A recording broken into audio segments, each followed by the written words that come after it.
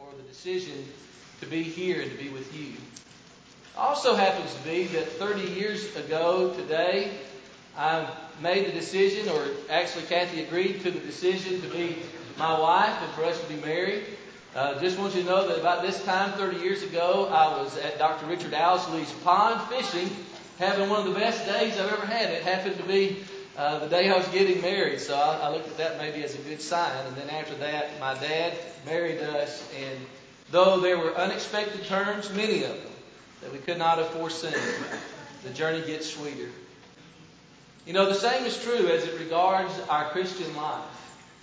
That when we obey the gospel that we cannot know. We know the joy that we feel on the occasion that we become a child of God, but we cannot know the good and the bad that is to happen in that long marathon that reaches toward the end, in which, prayerfully, when we get to the end, we'll hear our Lord say, "Well done, good and faithful servant." Did you know that Google ranks all of the different questions that can be asked, and that in those questions that are asked give you an answer? And number 137 on the list of those questions is, how can I be happy? I find it interesting that how can I be happy is a question that needs to be asked, and it is in between two questions. The one question is, how do I play poker? And the other question is, how do I get rid of fleas? Now, even though it's number 137 on the list, it is interesting that 120,000 people ask that question each and every day. And as they ask that question, there is what is called search engine optimization, and Google sends them to places that rank the highest. And did you know that in the top 4 of the top 10 places where they will send you to get the answer to that question is the New York Times, Forbes magazine, WikiHow, and Oprah. People want to know, how can I be happy? And they're willing to look anywhere that they can get an answer to that question. Forbes magazine did a survey in which they found that happiness is something that most people want to attain, and though they want to attain it, it's very difficult to attain, and once they have it, it's very difficult to maintain. It was also revealed, if you'll do a Google search about how or what do you want most in life, that the number one thing on most people's list is they want simply to be happy. How is it that something that almost everybody wants more than anything else is so difficult for us to get? And maybe it is because we are looking in the wrong place, or we don't know what it is that we're looking for. How often do you ask the question, how can I be happy? Or maybe, how can I be happier? I find it ironic that the answer to that question that is maybe as effective as any is written by a man who writes it while he's sitting in prison. And he says to the folks that he's writing to that he wanted them to know that the circumstances that he faced had worked out for the greater progress of the gospel. And as the result of that, the individuals who heard about this were bold to preach the gospel of Jesus Christ. And he says that my circumstances have gotten to be known by the whole Praetorian Guard and to everyone else, and that most of the brethren, knowing of my imprisonment, are able to preach the word with courage without fear. He says, to be sure, there are some who preach the gospel out of envy and strife, but others preach it out of goodwill. The latter do it out of love, knowing that I am set for the defense of the gospel. The former do it out of selfish ambition rather than out of true motives, supposing to add affliction to my bonds. He says, what then? Whether in pretense or in truth, Christ is proclaimed, and in this I rejoice, and I will rejoice. For I know that through your prayers I will be delivered, and through the strength of the Spirit of Jesus Christ, according to my earnest expectation and hope, that in everything I will not be ashamed, but that as always Christ will be proclaimed in my body, whether in life or in death. For to me to live is Christ, and to die is gain. That's what the Apostle Paul says in Philippians chapter 1, verse 12 through verse 21. The Apostle Paul strikes at the heart of what it is that we desire. He demonstrates to us that there is a way for us to know how to be happy in this life, and he shows us at least 4 ingredients for that. What I'd like for you to do this morning is look with me as we explore Philippians chapter 1, verse 12 through 21 to find the answer to the question that all of us ask from time to time. How can I be happy? Number one, I suggest to you what the Apostle Paul says is that if you want to be happy, you need to look at everything from a spiritual point of view. In verse 12 through 17, the Apostle Paul is helping us to see what it is that he figures that they would not think that he would know in this circumstance. Who would you think to be more unhappy than somebody who has been incarcerated? The circumstances for the Apostle Paul was this. He was in prison for preaching Jesus Christ. Verse 12. And not only that, being in prison for preaching Christ, there were some even who called themselves gospel preachers who were trying to add affliction to the bonds that he already felt. Verse 17. He had done nothing wrong, and yet here he finds himself incarcerated. And not only that, there are some supposed brethren who are pouring salt in the wounds. But what the Holy Spirit through Paul shows us is the perspective that the Apostle Paul maintains during this. As Paul goes through all of this, how does he look at things? He says, well, because of the circumstances that have happened to me, the gospel is getting great progress. That because of the things that I'm going through right now, the gospel is spreading to the entire world, to the whole Praetorian Guard, and to everybody else. That because of what has happened to me, I have brothers and sisters in Christ who are made more bold, who have more courage to preach the gospel of Jesus Christ. And he says, because of the circumstances that have happened to me, there are people out there who are preaching. Now, some of them are preaching out of bad motivation, and some of them are preaching out of the right motivation, but all of them are preaching Christ, and as the result of this, Paul said, that's how I'm going to look at all of this. Here's a man who might have been unhappy, but his happiness came in understanding that through the circumstances that were happening in his life, that God's will was being promoted. I had been to Wotutu, Cameroon, when I was preaching for the Bear Valley congregation, and we had an extension school there, and I had taught a young man by the name of Natua Vincent. He was a good student. And what they would do is they would have their students on Friday not have classes, but they would go out into neighboring villages, several hours from the school, and there they would share Christ, and a lot of folks were baptized through that. And right after I had met Natua, he had gone a few months later to do some evangelizing, and to do that he had to go through several villages to get to the place where he was preaching. When he got to one specific village, there was a dragnet that the local government had tried to put down over all the young men who were not from that village, because there had been acts of terror against that village, and there had been houses that were burned down. And so it was, we'll ask questions later. Let's go ahead and get these men and put them in prison. Natua Vincent was one of those men, innocent. He just happened to be at the wrong place at the wrong time. And they put him in Bua Central Prison. Now, what you need to know about Bua Central Prison is that they don't have cable TV there. But they do have deadly riots, and they have cholera outbreaks. He was there for over 2 months. Even though he did nothing wrong, he was trying to go and preach the gospel. How would you feel if you were in Natua Vincent's place? You had done nothing wrong, but now you had to spend life in such a dank environment because somebody mistook you for somebody else. I wonder if I found myself in that situation, would I ask God why? Why is this happening to me? In fact, would it allow this to cause my faith to waver? You know what Natua Vincent did? In the course of a little over 60 days, he established the Bua Central Prison Church of Christ.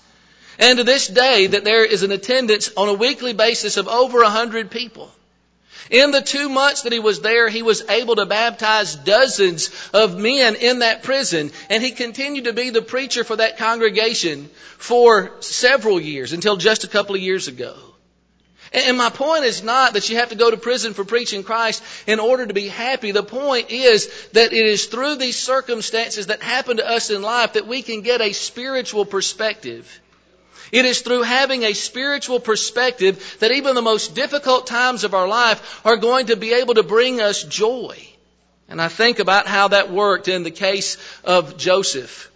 Joseph had done nothing wrong. He was being moved by God to share the visions that he had with his brothers and with his father. And as the result of this, he goes through several things that are not his fault. In fact, he's doing what's right, and he is hurt in the midst of that. And much later, God works through that and brings him to a place of prominence in the country. And in Genesis chapter 45, verse 5 and 6, he finally reveals his identity to his brothers. And in doing so, he says, I don't want you to be hurt or angry with yourselves, because it's God that brought me here to preserve life. And then a little later on, you'll find that Jacob dies, their father, and so they're worried that they're going to now receive the full wrath of Joseph. And Joseph, in Genesis chapter 50 and verse 20, says, what you did to me, you meant for evil, but God meant it for good, that he would save many people alive, as it is to this day. What I'm trying to emphasize, what the Apostle Paul is emphasizing in Philippians 1, verse 12 through verse 17, is that happiness comes when we see things from a spiritual point of view. When we can come to understand that whatever happens to us, if we are a vessel in the hands of Christ, he's going to accomplish good through that. I don't believe it was the greatest day in the church's life. In Acts chapter 8, when Saul is wreaking havoc on the church and he is committing men and women to prison, he is arranging for the death of Christians, as he would say later on. And after Stephen has been put to death for preaching Christ, it says that they that were scattered abroad went everywhere preaching the word. They were made to scatter. But they did not go into caves and into catacombs. They didn't fold. They didn't cower. They went and they preached Jesus. That's a spiritual perspective. When Kathy and I were first married, we went and did a devotional every Thursday in Sumter County Nursing Home, a little place in York, Alabama. And there were a cast of characters there, and we remember them to this day, and so often we'll quote them. And the one we like to quote maybe the most is a lady named Mrs. Edna Broadhead. And Edna Broadhead, I don't know, she's been dead for decades, I'm sure. But Sister Broadhead, every time you saw her, she was known for saying one thing: we have a lot to be thankful for, don't we? Now here's what you need to know about Mrs. Broadhead. She was emaciated. She was confined to a wheelchair. She suffered a severe impediment as the result of a stroke that she had been through. And she had aches and pains every day that she lived. But that was her life's motto. We need a Mrs. Broadhead's motto of life. No matter what's going on in our lives, we have a lot to be thankful for. How could the Apostle Paul, as he is suffering in this prison, how could he say that all these great things are going on? It's because of the spiritual perspective that he had. How can I be happy? Look at everything from a spiritual point of view. The second thing that Paul would suggest is that if you want to be happy, what you've got to be able to do is to make the proclamation of Christ your highest aim. In verse 18, he's going to indicate that. Apostle Paul's not glossing over the fact that there are some people who are hurting him, that there are some people who have envy and strife. They are jealous of him, and they are trying to make things more difficult for him. And then the Apostle Paul would say that there are people who were doing the same thing he was doing, except they were doing it out of selfish ambition. And yet what Paul could say in the face of all of that is, hey, if Jesus is being proclaimed, even if they lose their own reward, how wonderful it is that Christ is being preached more and more. The Apostle Paul says, what then? Do you see that in verse 18? What Paul is saying in that particular passage is, hey, people may be beating up on me. People may be besmirching my name. They may be running me through the mud, but it doesn't matter, because my highest aim is preaching Jesus, no matter what. Are there difficult people in your lives? Have you ever run across somebody, maybe it's a coworker, maybe it's a customer, maybe it's somebody in your home, maybe it's even somebody at church. Have you ever had somebody who made you their project, or maybe they made you the object of their scorn? Maybe they even tried to embarrass you and humiliate you. And any time that they could do that, they would do that. You know what can happen when that happens in your life is you can begin to be so obsessed with them and be thinking about them so much that you lose sight of the bigger picture. They can be all that you're thinking about, and you don't see beyond all of that. The Apostle Paul could have been one of those people, but he doesn't. He says, what then? He says only that whether in pretense or in truth, Christ is being proclaimed. And as a result of this, I rejoice. I'm rejoicing now, and I will rejoice in the future. That's the big picture mentality that God wants us to have. And the Apostle Paul is going to have that throughout. In Philippians chapter 2 and verse 17, he says, even if I am offered up on the altar of your sacrificial faith, I will rejoice and be glad. In chapter 3, verse 8 through verse 11, he can say, I have all of these accolades, all these accomplishments, and I count them all but lost for the excellency of the knowledge of Christ, that I may know him and the power of his resurrection. Jesus says, can you find your joy from making me first in all things? Matthew 6 and verse 33, to lay aside worry and focus on kingdom matters. Can you do that? Can you be like the Apostle Paul, who says, I, brethren, when I came to you, came not in excellency of speech or of wisdom, declaring unto you the testimony of God, for I determined not to know anything among you save Jesus Christ and him crucified. 1 Corinthians 2, 1 through 2. If we can do that, we can be happy. We can be happy that whatever's going on in our life and who may ever be causing trouble for us, if we can look past that, and we can say that there's no objective that's more important than sharing Jesus to the people in my life, you will find happiness. The Apostle Paul gives us a third key to happiness in our text right here, and that is, if you are going to be happy, you need to have faith in God and have faith in others. In verse 9 and verse 10, now the Apostle Paul was going to have moments when he was feeling low and all alone. I think about a time that's going to come in his life when he's in prison, I believe, at a different time. And he writes 2 Timothy chapter 4. And he says to Timothy, I want you to do your best to come to me very soon. He says, for Demas has forsaken me, having loved in this present world, and has departed unto Thessalonica. He says, Crescens has gone to Galatia, and Titus has gone to Dalmatia. Only Luke is with me. Bring Mark with you, for he is useful for me for service. And a few sentences later, the Apostle Paul is going to say, at my first defense, no one stood with me. All deserted me.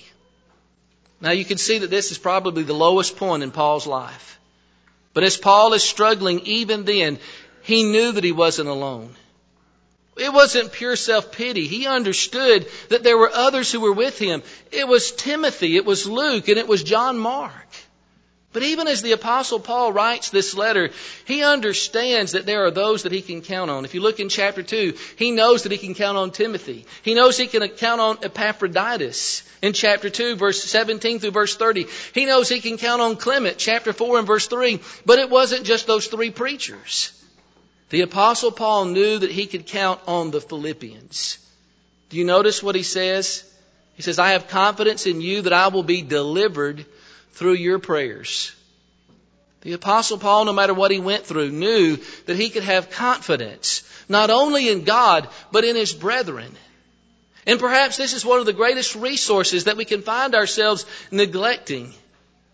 God is not designed for us to live the Christian life alone. There is no way that we can make it without one another. You look at anybody in the New Testament and there is nobody revealed for us who was ever able to successfully make it without the influence of other people in their lives. As I think about the life that I'm trying to live to be faithful unto death, I realize just how much I need you. I need these assemblies.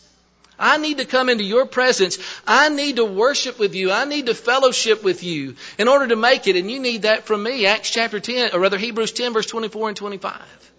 I need your fellowship in my life Monday through Saturday. And you need that from me. Acts chapter 2 and verse 44. I need you to encourage me, and you need that from me. 1 Thessalonians chapter 5 and verse 11. I need your prayers, and you need mine. Here's the great Apostle Paul, who's accomplishing all of this for the cause of Christ, and he's able to humble himself and say, I need you. I need your prayers.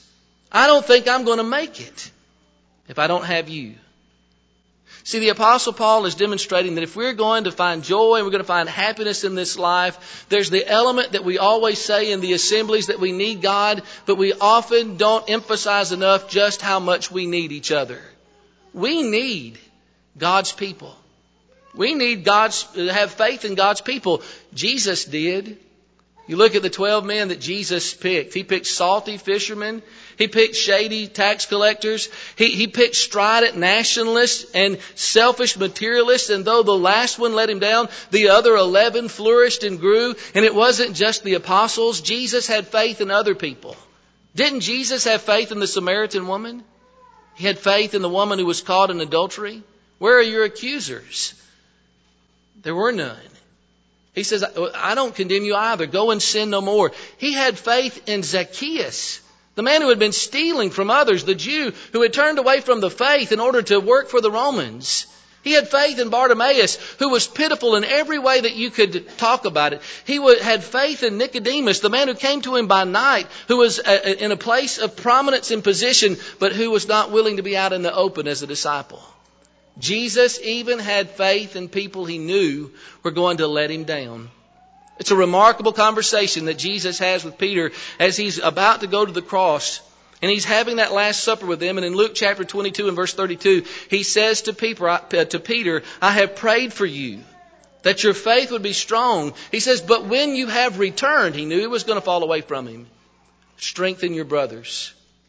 Have faith in God's people, because our Lord did. Also have faith in people because it empowers them.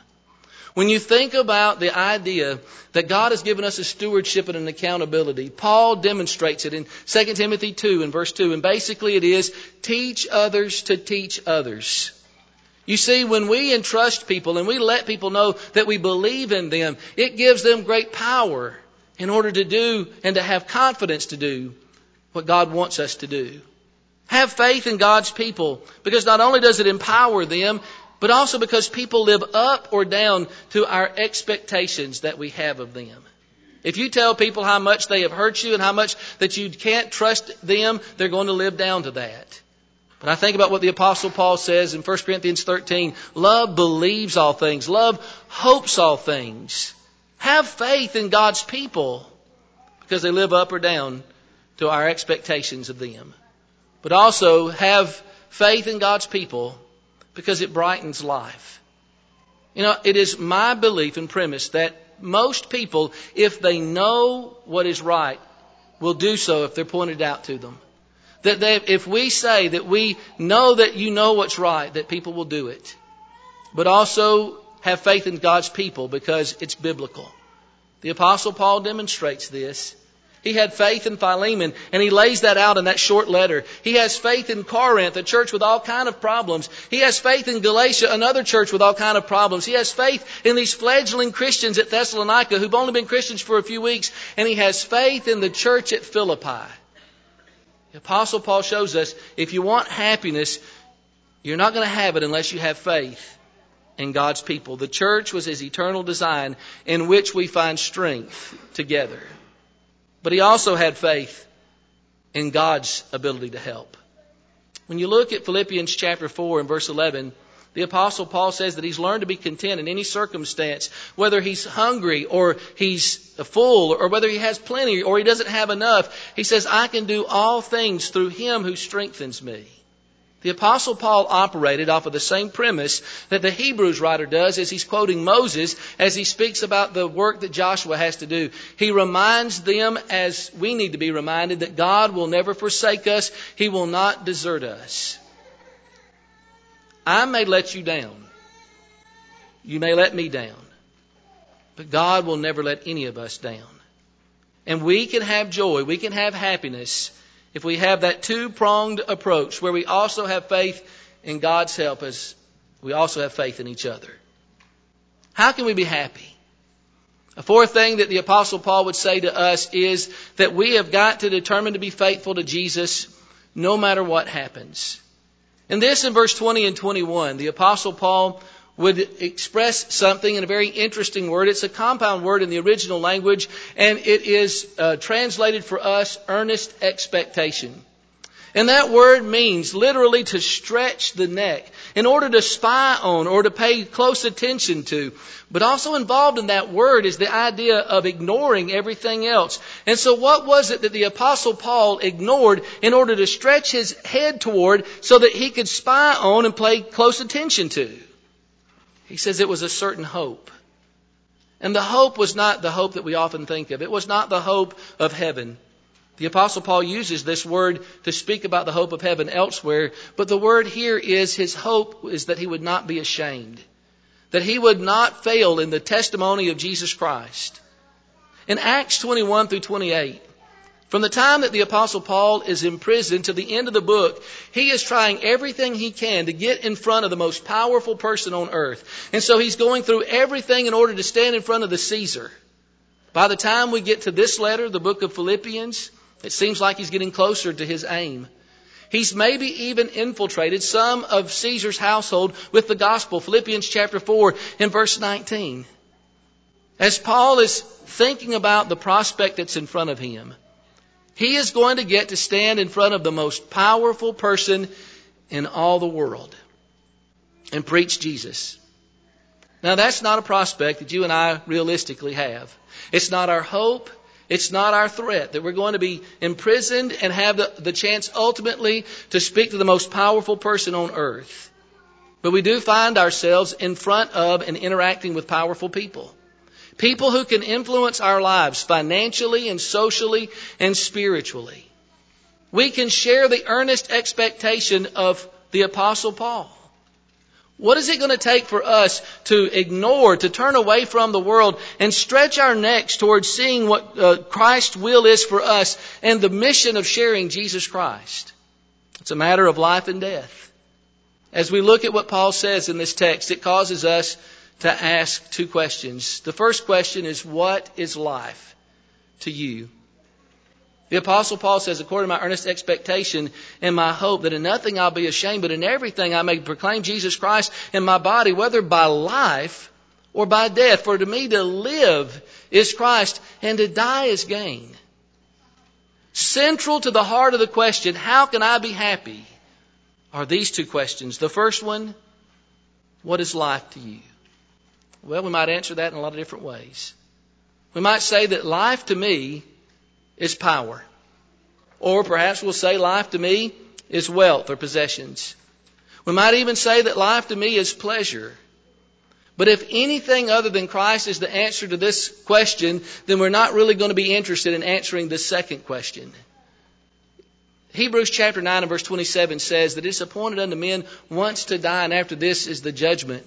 Whenever we have an appointment, we make preparation for that. We do what we can. It doesn't make sense for us to not be ready for appointments. It's foolish. There was a certain king that lived a few hundred years ago, and every time his carriage went by a cemetery, he gave instructions that the curtain would be closed because he did not want to deal with the fact that life does not go on forever. For the Apostle Paul, life for him meant the ability to share Jesus Christ and to go on serving Him. Christ was the answer to the question, what is life to Paul? But the second question is, what is death to you? I read about one of the most famous atheists of modern times who stood at his brother's grave. And he said that it seemed to him that life was but a veil between these two massive peaks where eternity was. And as they call out to understand what's beyond, he says we strain in vain to look beyond the heights. All that we hear in our cry beyond is the echo of our own wailing cry. He says that the lips of the unreplying dead give no word. That's life without Christ. But for the Apostle Paul, he says, I want to depart. That word literally means to untie and to loose. The idea being is the Apostle Paul was looking forward to the fact that if he were to die and standing before the Caesar, and it is believed that ultimately he did lose his head in his testimony for Jesus Christ, it would mean that he would be another witness to the power of the gospel and he would get to be with Christ. But if he lives, that means that he would go on and have more opportunities to serve the Lord. It was a no-lose situation because at its worst, he could untie the burdens, the weight of sin, and the problems and the suffering that could be so often a part of this life. Life at its best, life at its worst. He could be unfettered through death. That's the challenge for us, in the good times and the bad, to realize that we need to be faithful to preach Jesus Christ no matter what.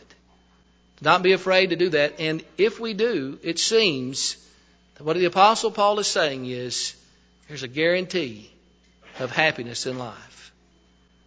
One of the men I loved to hear preach when I was a young preacher was a man by the name of Hugo McCord, and he wrote a book entitled Happiness Guaranteed.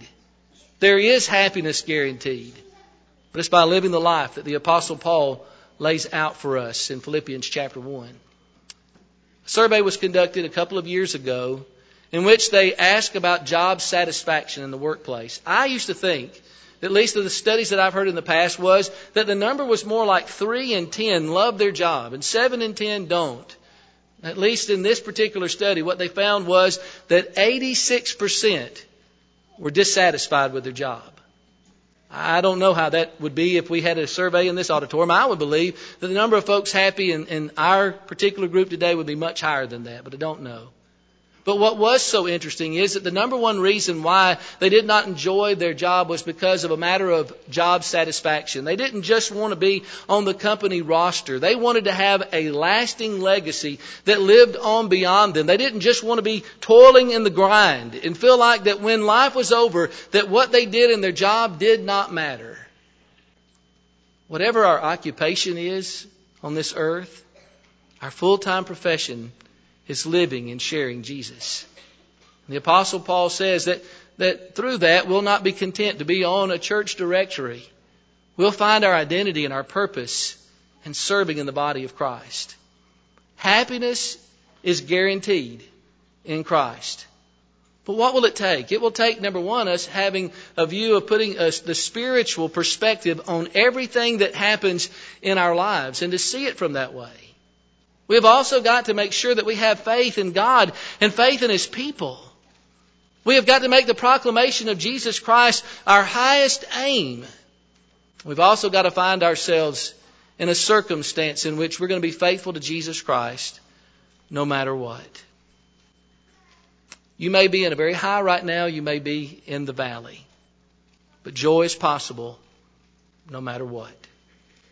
It may be this morning that you're seeking that joy that's found only in Christ.